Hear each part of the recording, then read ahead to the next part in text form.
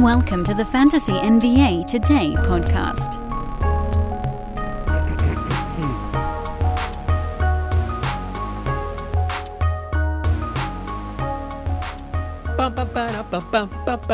It's here. It's NBA opening night. It's finally here. Sweet son of a gun. October the 18th, off-season episode 137. And we made it. Ooh, boy. Well, you know what? It's behind us now. We've done all the prep. We've had our fantasy drafts. We've gone buck wild for half the year, damn it. That's half a year of pods. It's, just under 25, 22-ish. Something like that, 22 and 23 shows a month. Whew. All right. And we've got games. But we have a couple other things we got to take care of on today's show. First of all, hi, everybody. Welcome to Fantasy NBA Today. This is a Sports Ethos presentation. I'm your host, Dan Besbris. Thank you, as always, for spending some time with us, with me, on this pod. It's been a weirdly inspiring offseason to see how many of you actually stuck it out for these 137 episodes that are, frankly, not individually as critical as some of the in-season ones where you've got all this breaking news and whatever. But you know what? We did all this crazy prep work together. We got to this point. And there's just one last little thing we got to finish, and that is finishing up the old man squad. Remember, we left off at Al Horford on yesterday's show. We have 11 more names to get out there today. We'll do a little old man squad roundup at the end of it, so you guys know where we left off with everything and kind of put it all in a bow, and that'll be the end of our season prep. And then I want to talk just for a minute or two, not long, and when I say minute or two, I mean a Dan Besbris minute or two, so like 5 to 10, on how to approach in-season fantasy basketball, because your brain has to flip here into a different universe. But let's finish up the old man squad. Everything else can wait a little bit. Gary Trent Jr. is the next one, ADP of 88.9. This one is like your world's most obvious easy win of the year. Now, I get it. There are things in Trent's game that might regress a little bit. His steals were crazy high last year. They finished at 1.8 after actually being over 2 for a pretty long stretch during the season, and then, not surprisingly, kind of coming down as the year went on. Here's what I want you guys to be thinking of. Second half of last year, Gary Trent was much more like a top 65, 70 range player, mostly because of the steals. Not exclusively, but mostly. Second half of the season, I guess he was still in the 50 range the second half of the year, but the last 2 months or so, his field goal percent dropped just below 40, and steals came down to more like 1.5 instead of 1.8 or 2. Which Trent do we get this year? I don't actually know. His steals are going to be decent. Toronto is a gambling team. I don't see that going away anytime soon. His number of shot attempts are going to be decent because the team is pretty much the same makeup as last year, which, again, I think they're going to be excited because I feel like maybe they're expecting a little better health. They've got Scotty Barnes, who's young. They want OG Anunoby to be there for more of the year. Okay. Gary Trent Jr. is a very safe scorer, three-point shooter, steals, free throw guy. He fits a certain build, that is for sure. But when you're getting drafted in your 90, because now we're into the early 9th round, even a bad year, given he's starting out there, even a bad year is top 75 range.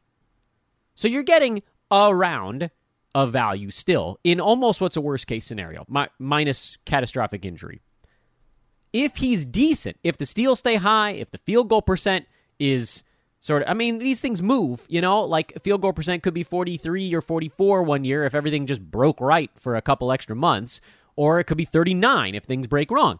That's why we create this window, because as much work as we do, you can't handicap exactly what someone's field goal percent is going to be. You base it off of what you've seen in the past.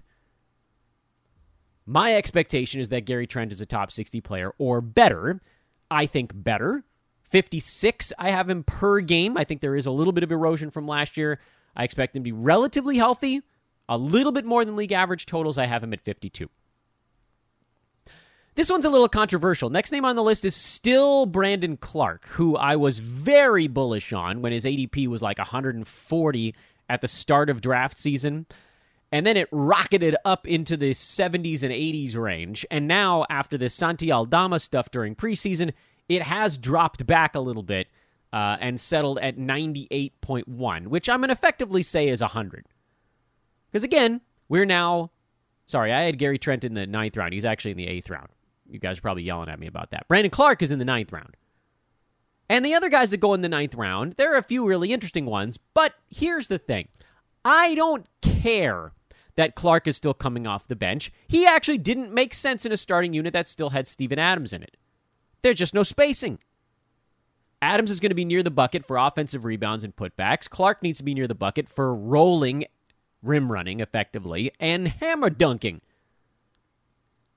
Defensively, Clark is not a shot blocker, so it doesn't really matter. I mean, he'll get a few every once in a while. With his, as high as he can jump, he'll sort of fall into a shot block, but he's not like what you'd call a traditional shot blocker. The thing about Brandon Clark is that he's a roto guy. In head-to-head, you can almost disregard this segment. But last year, in 19.5 minutes per game, he was top 125.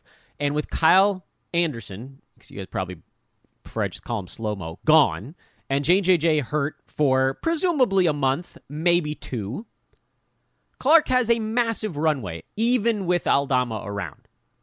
Because what do we even think? Like, is Aldama going to take all of slow-mo's minutes? All of JJJ's minutes? He's not going to take all of both. Clark's getting more.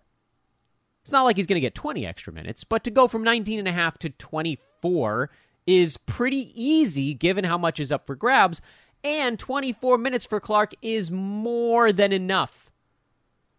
I would point you guys to basically the middle chunk of last season. There was a run, and I don't remember exactly when it was. I feel like it was like December to February or beginning of March or something like that, where suddenly Brandon Clark just had a little bit more wiggle room.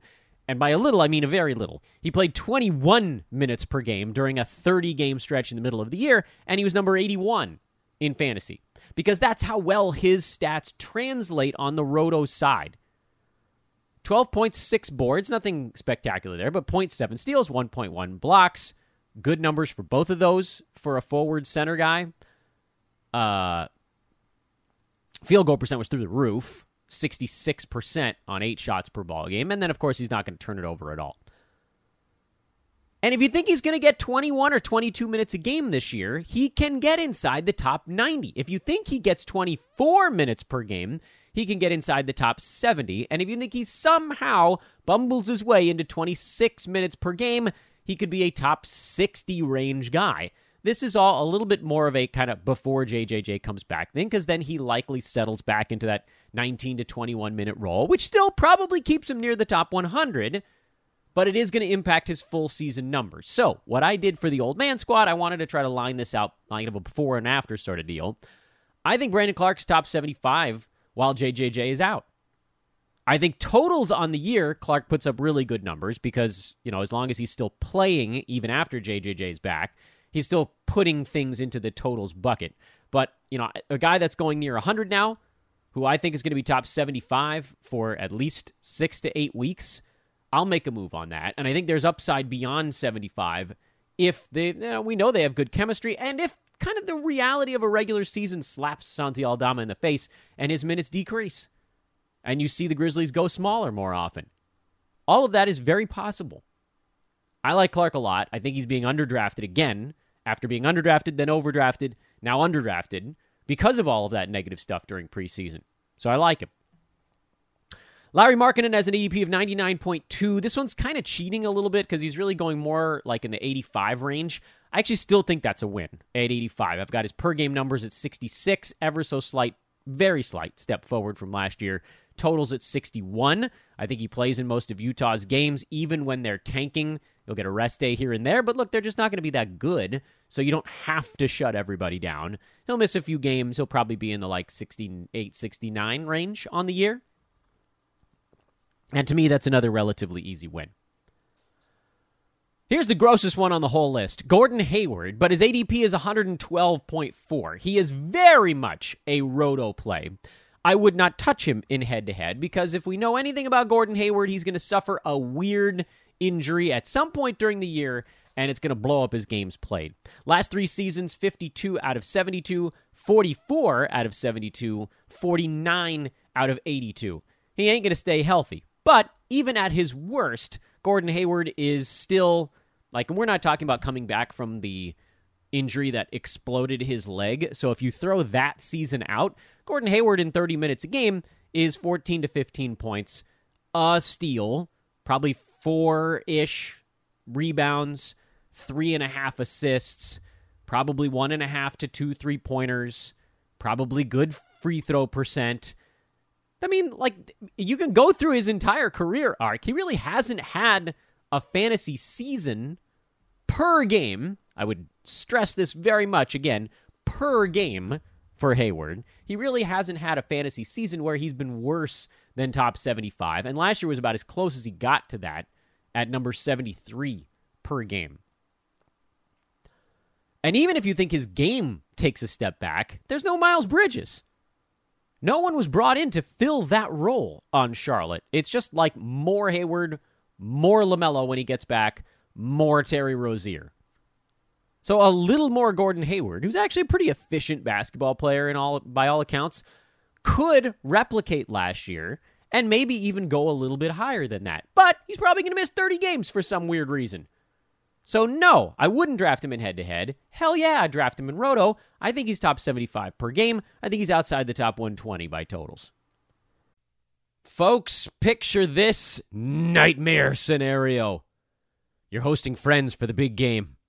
It's neck and neck in the fourth quarter, and suddenly you realize you're out of drinks. Boo, say all of your friends. You start to sweat. Your friends turn on you. You're forced to go on a last-second drink run and end up missing the game-winning touchdown while in line. Oh, no. Terrifying, isn't it? Luckily, you can avoid the drama with Drizzly, the go-to app for drink delivery. With Drizzly, you can shop a huge selection of beer, wine, and spirits, then get them delivered right to your watch party.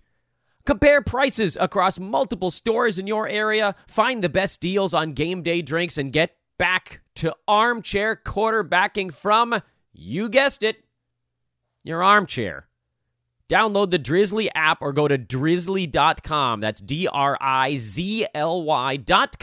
today. Must be 21 plus, not available in all locations.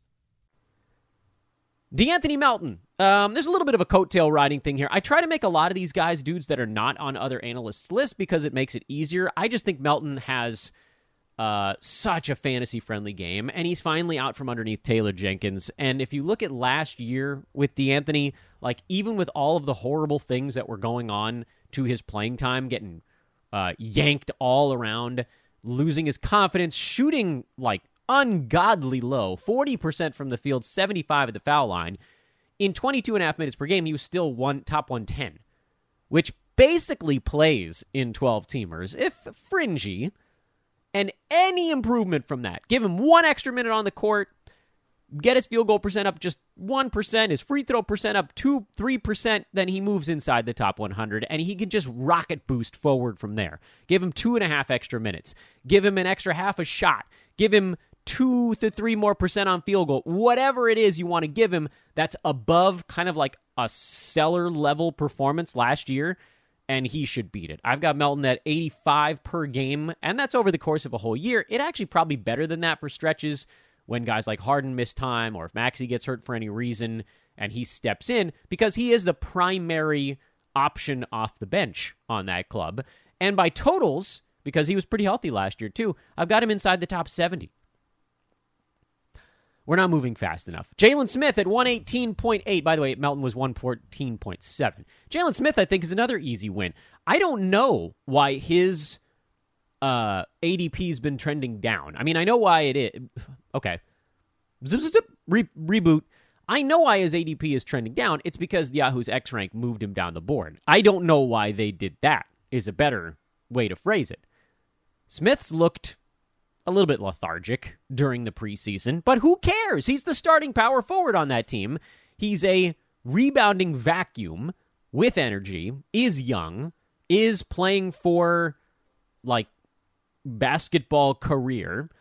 There's nothing not to like about this. He's going to fall into a few steals and blocks. He's not going to collect a ton of them, but, like, if you're a power forward playing 30 minutes a game that can jump a little and rebound, you're going to get, 0.7 to 1 block. He'll probably get half a steal, something like that. And, this is a guy that could grab 10 rebounds a game because Miles Turner is not a good rebounding center. He floats away from the bucket. He's chasing people for shot blocking. He's expecting someone else to go clean that up after he rejects it. Miles is great, by the way. I love Miles Turner, but he's not a huge rebounder. Never has been. I don't think he ever will be. So Smith, that's going to be his job out there. He's going to be soaking in rebounds, swimming in an Olympic pool of rebounds. I have him per game at number 79, totals 85, because I do think there are going to be some rest days and shutdown stuff in Indiana. Brook Lopez, classic old man guy, made the list. His ADP is 120.4, technically putting him right nipping at the heels of the 10th round, but officially he's like prairie dogging out of the 11th round. That was gross. Brook Lopez is just going to plod along with per game value between 90 and 100, which I know is not super sexy, but useful. If you can get him in the 11th round, he'll help shore up blocks. He does it without hurting your free throw percent. I think his field goal percent is going to be better than what a lot of projections have him at because he has moved closer to the bucket in recent years. I know he's a floor spacer, but they get him looks right in front of the rim. He's also been, outside of last year, he's actually been much more durable lately, more than people give him credit for. I think he plays about league average, maybe one or two more. So inside the top 100 per game, inside the top 90 by totals. Couple young guys, couple old guys to polish this thing off. Isaiah Jackson, ADP of 124.8. This is one that is going to take off like a comet through the sky as soon as Miles Turner gets traded. I think Jackson actually probably sits just outside the top 100 even before a Turner trade because he is so unbelievably effective even in what you'd call more limited minutes. He has that stat set. Remember, at the end of last year, Isaiah Jackson played about 21 minutes per game. And this is when they were like bouncing other weird centers in. And he was inside the top 100 in 21 minutes a night, which I think he could probably get to start this season. Some of that issue, by the way, was kind of a high volume struggling at the free throw line, but he blocked 2.2 shots per game in 21 minutes a night. The ceiling is ridiculous for Isaiah Jackson. In fact, over the last 3 weeks last year, I know it's a very small sample size, he played 23 minutes per game and was inside the top 70. So just picture in your mind what could happen to this dude if Miles gets traded and he gets 25 minutes per game, 26 minutes per game. You're talking top 50 at that point. But prior to that, you're probably looking at 100 range, which is fine.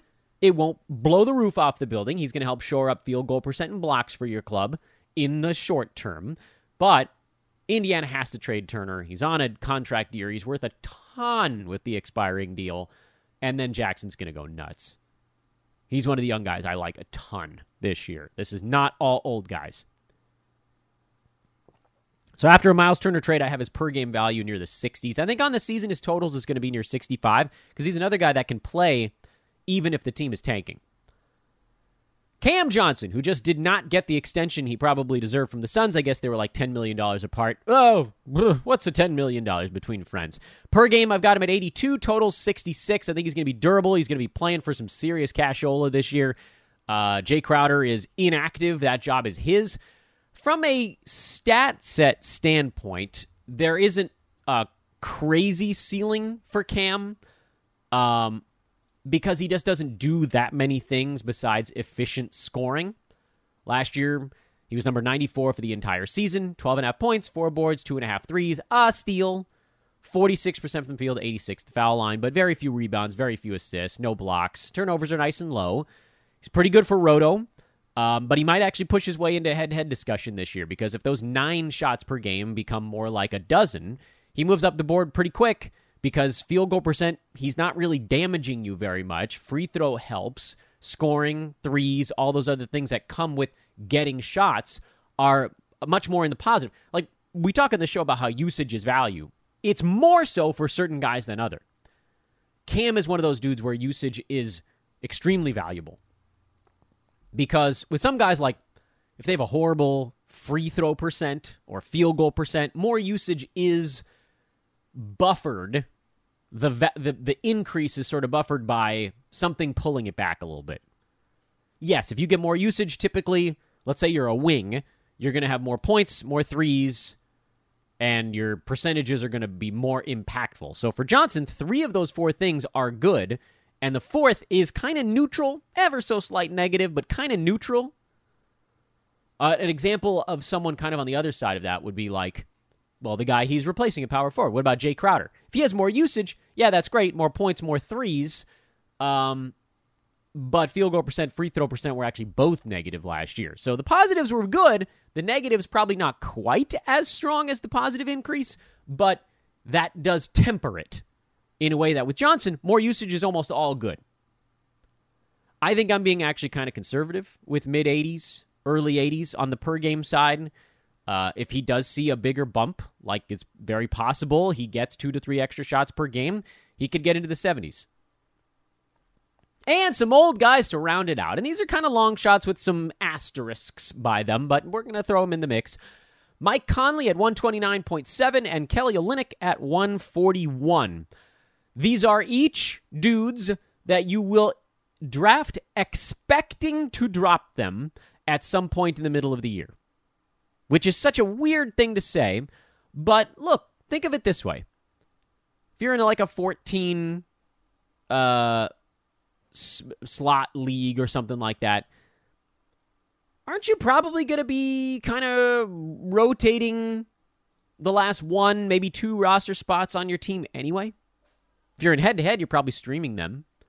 If you're in Roto, you're probably just looking for that next hot thing. Well, these guys have an opportunity to be that next hot thing, but for more than a week or 2.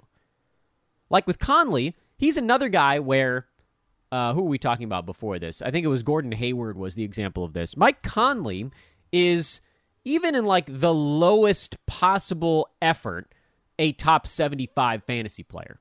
He just is, and he's still the starting point guard for the Utah Jazz. Colin Sexton is the starting shooting guard. So Conley, who only took 11 shots a game last year, averaged 14 points, 5 assists, 1.3 steals.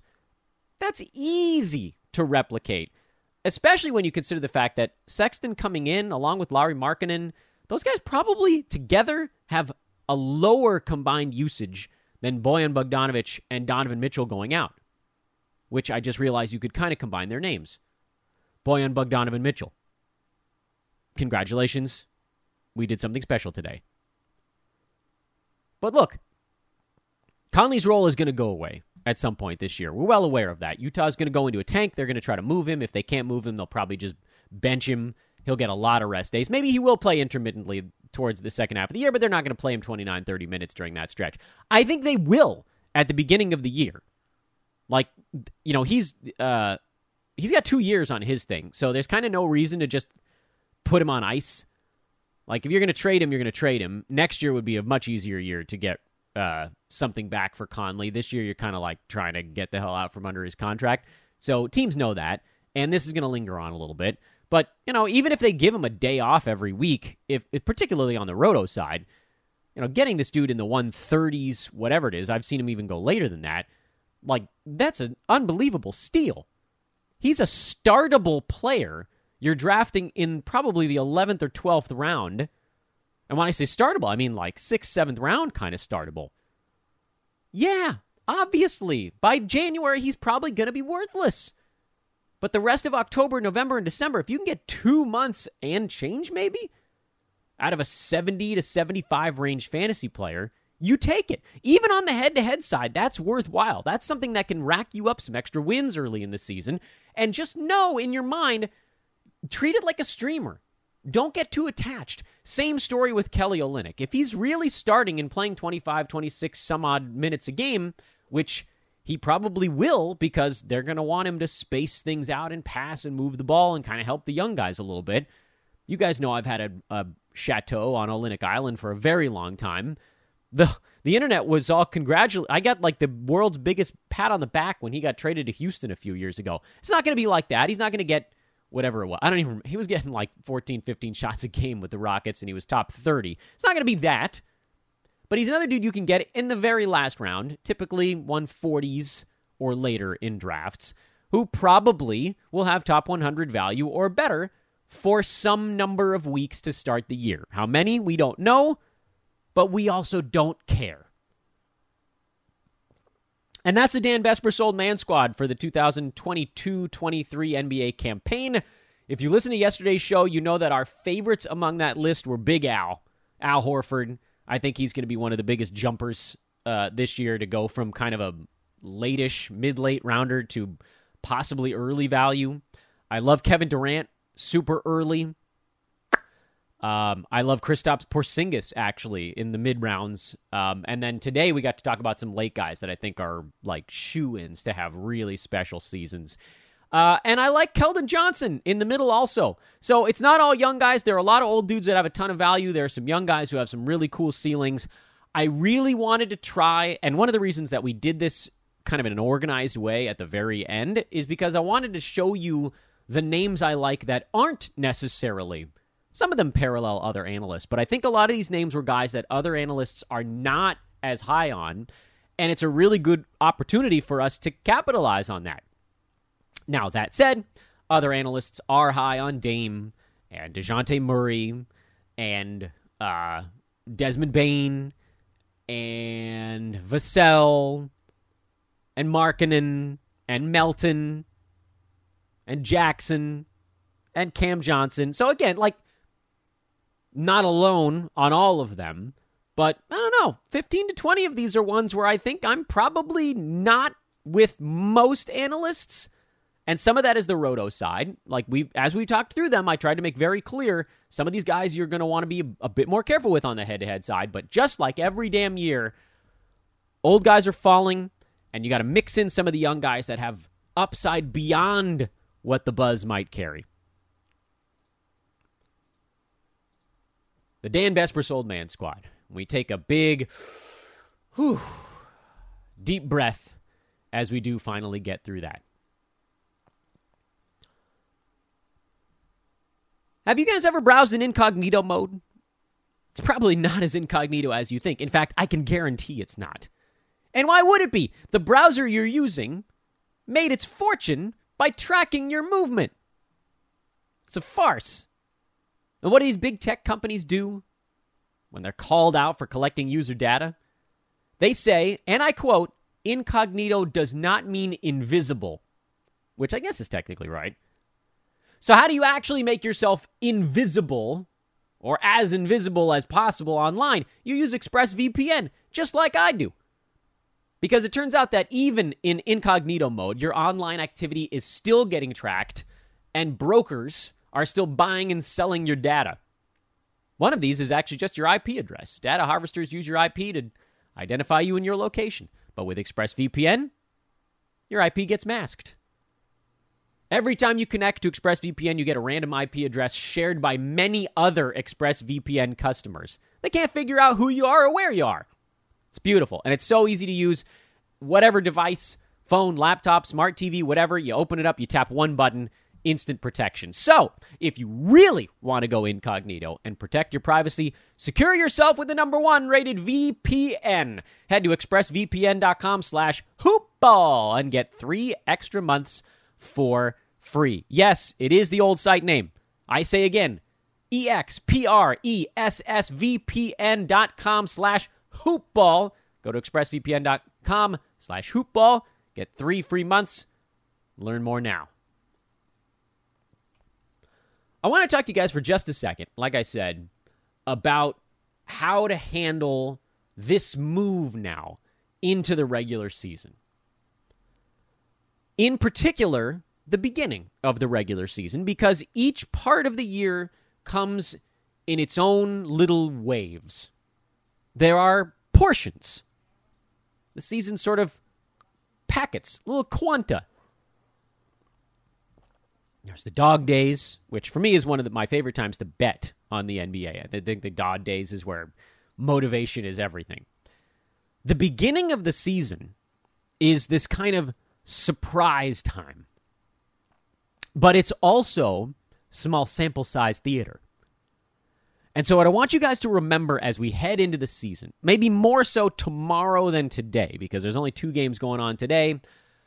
We'll probably get 1 or 2 surprises, even in a 2-game card, but we'll certainly have some on our first big Wednesday coming up tomorrow. But what I want you guys to remember as you head into these first couple days, or even, frankly, the first 3 weeks of the year, is that small sample size drives the conversation. This is buy low, sell high to the extreme at the beginning of the year. Do not overreact to established NBA players having field goal percent issues. Do not react on the opposite side to established NBA players having crazy high field goal percent runs to start the year, because these things level off. Do, however, react to things that the market did not account for. My favorite example of this is, I think it's 3 years ago now. Is it? The hell? What? I don't actually know. Does anybody keep track of this stuff? Oh, it doesn't matter. Devontae Graham. Not in New Orleans. Devontae Graham when he burst onto the scene with Charlotte. I think that was the COVID year. 2019, 2020? It's 3 years ago now. Good Lord. The hell happened? No one saw that coming. And he came out on that very first game late in 2019 and exploded. Played 27 minutes. The first game, 23 points, 8 assists, 7 out of 9 shooting. It would have been easy, and I did this in at least some of my leagues, to write that off as a guy who got really hot on opening night and say, I need to see this one more time.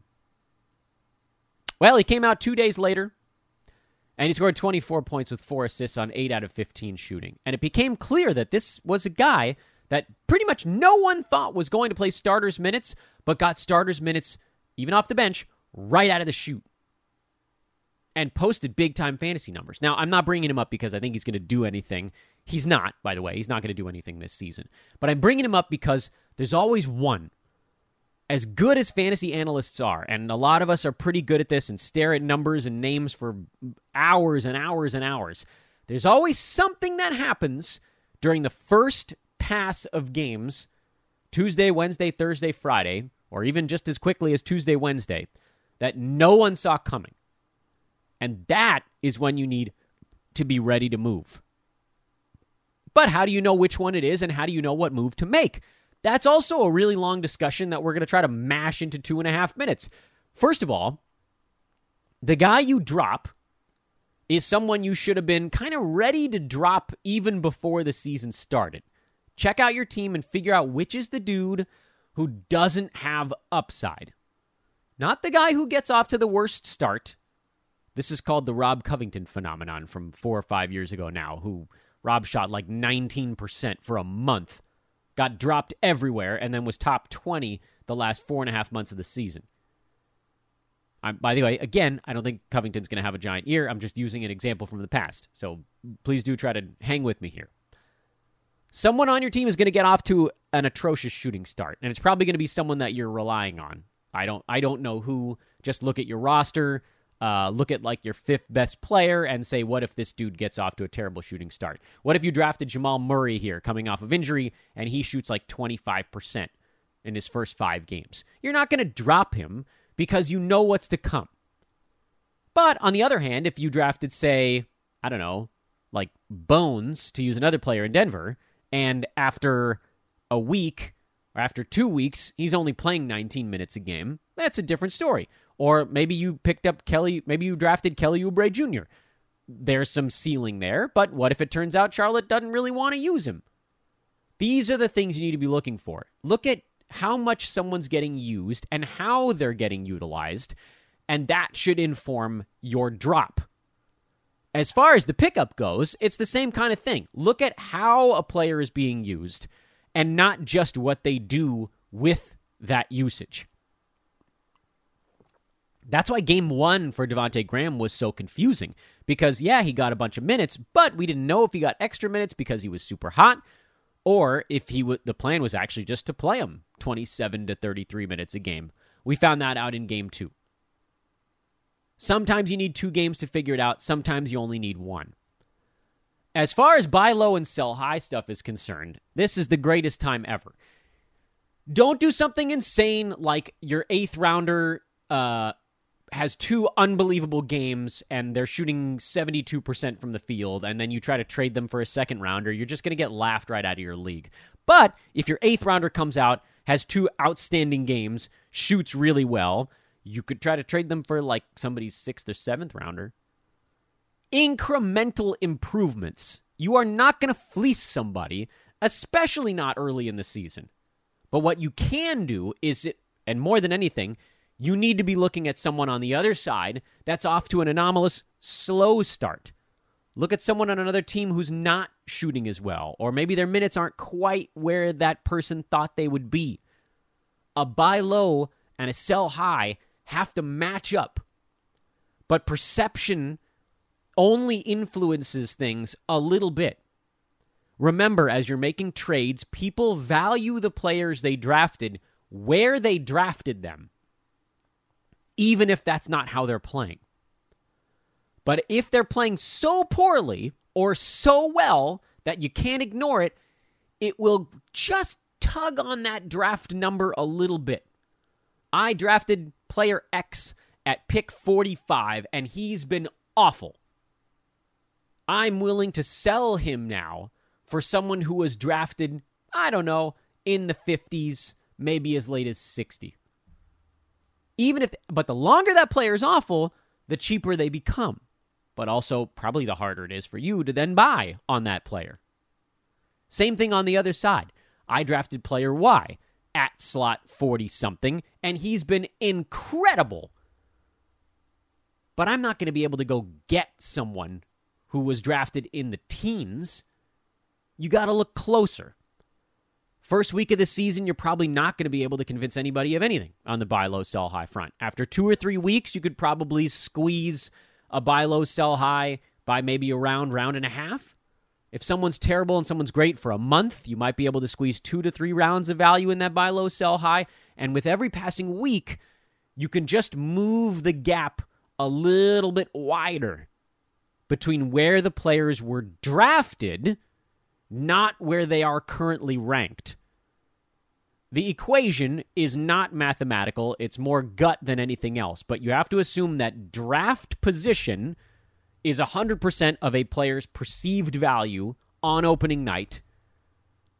And over time, every week or two, their actual rank informs that perceived rank by 5%, 10%, 15%, whatever it is.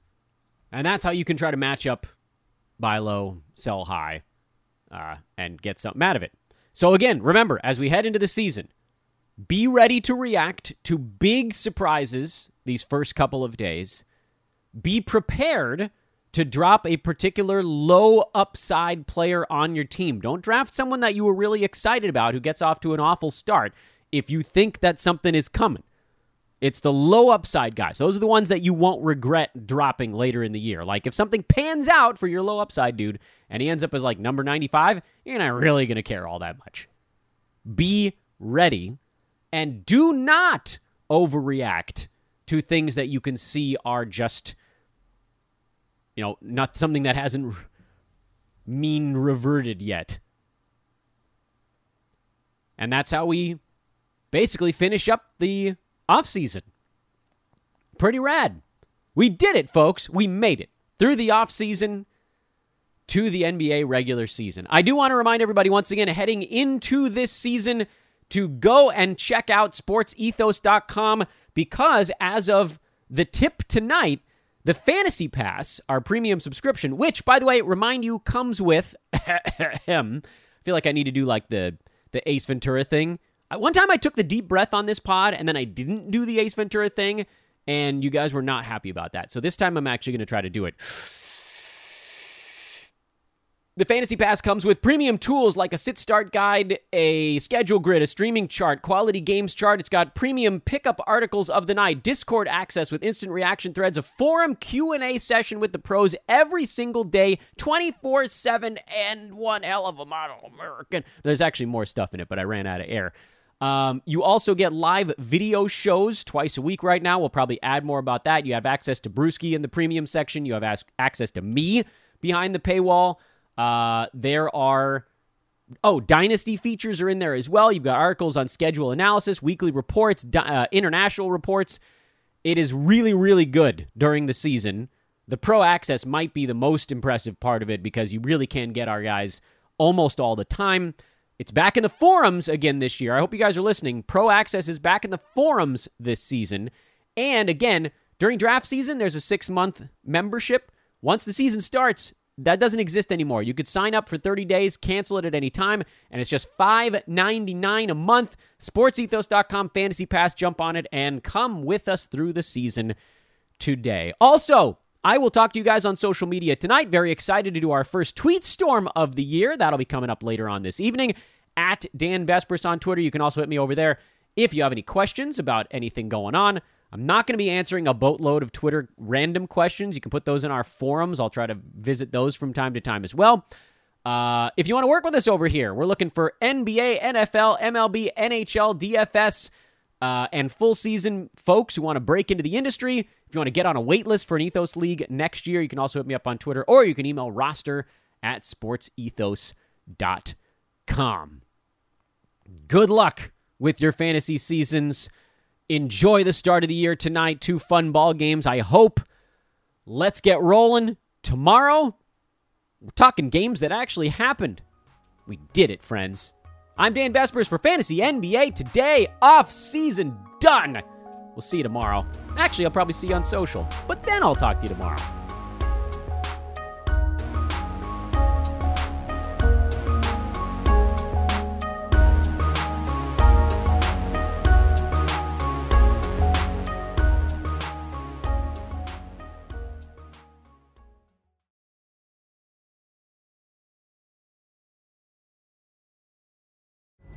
Pulling up to Mickey D's just for drinks? Oh yeah, that's me. Nothing extra, just perfection and a straw. Coming in hot for the coldest cups on the block. Because there are drinks. Then there are drinks from McDonald's. Mix things up with any size lemonade or sweet tea for $1.49. Perfect with our classic fries. Price and participation may vary. Cannot be combined with any other offer. Ba-da-ba-ba-ba.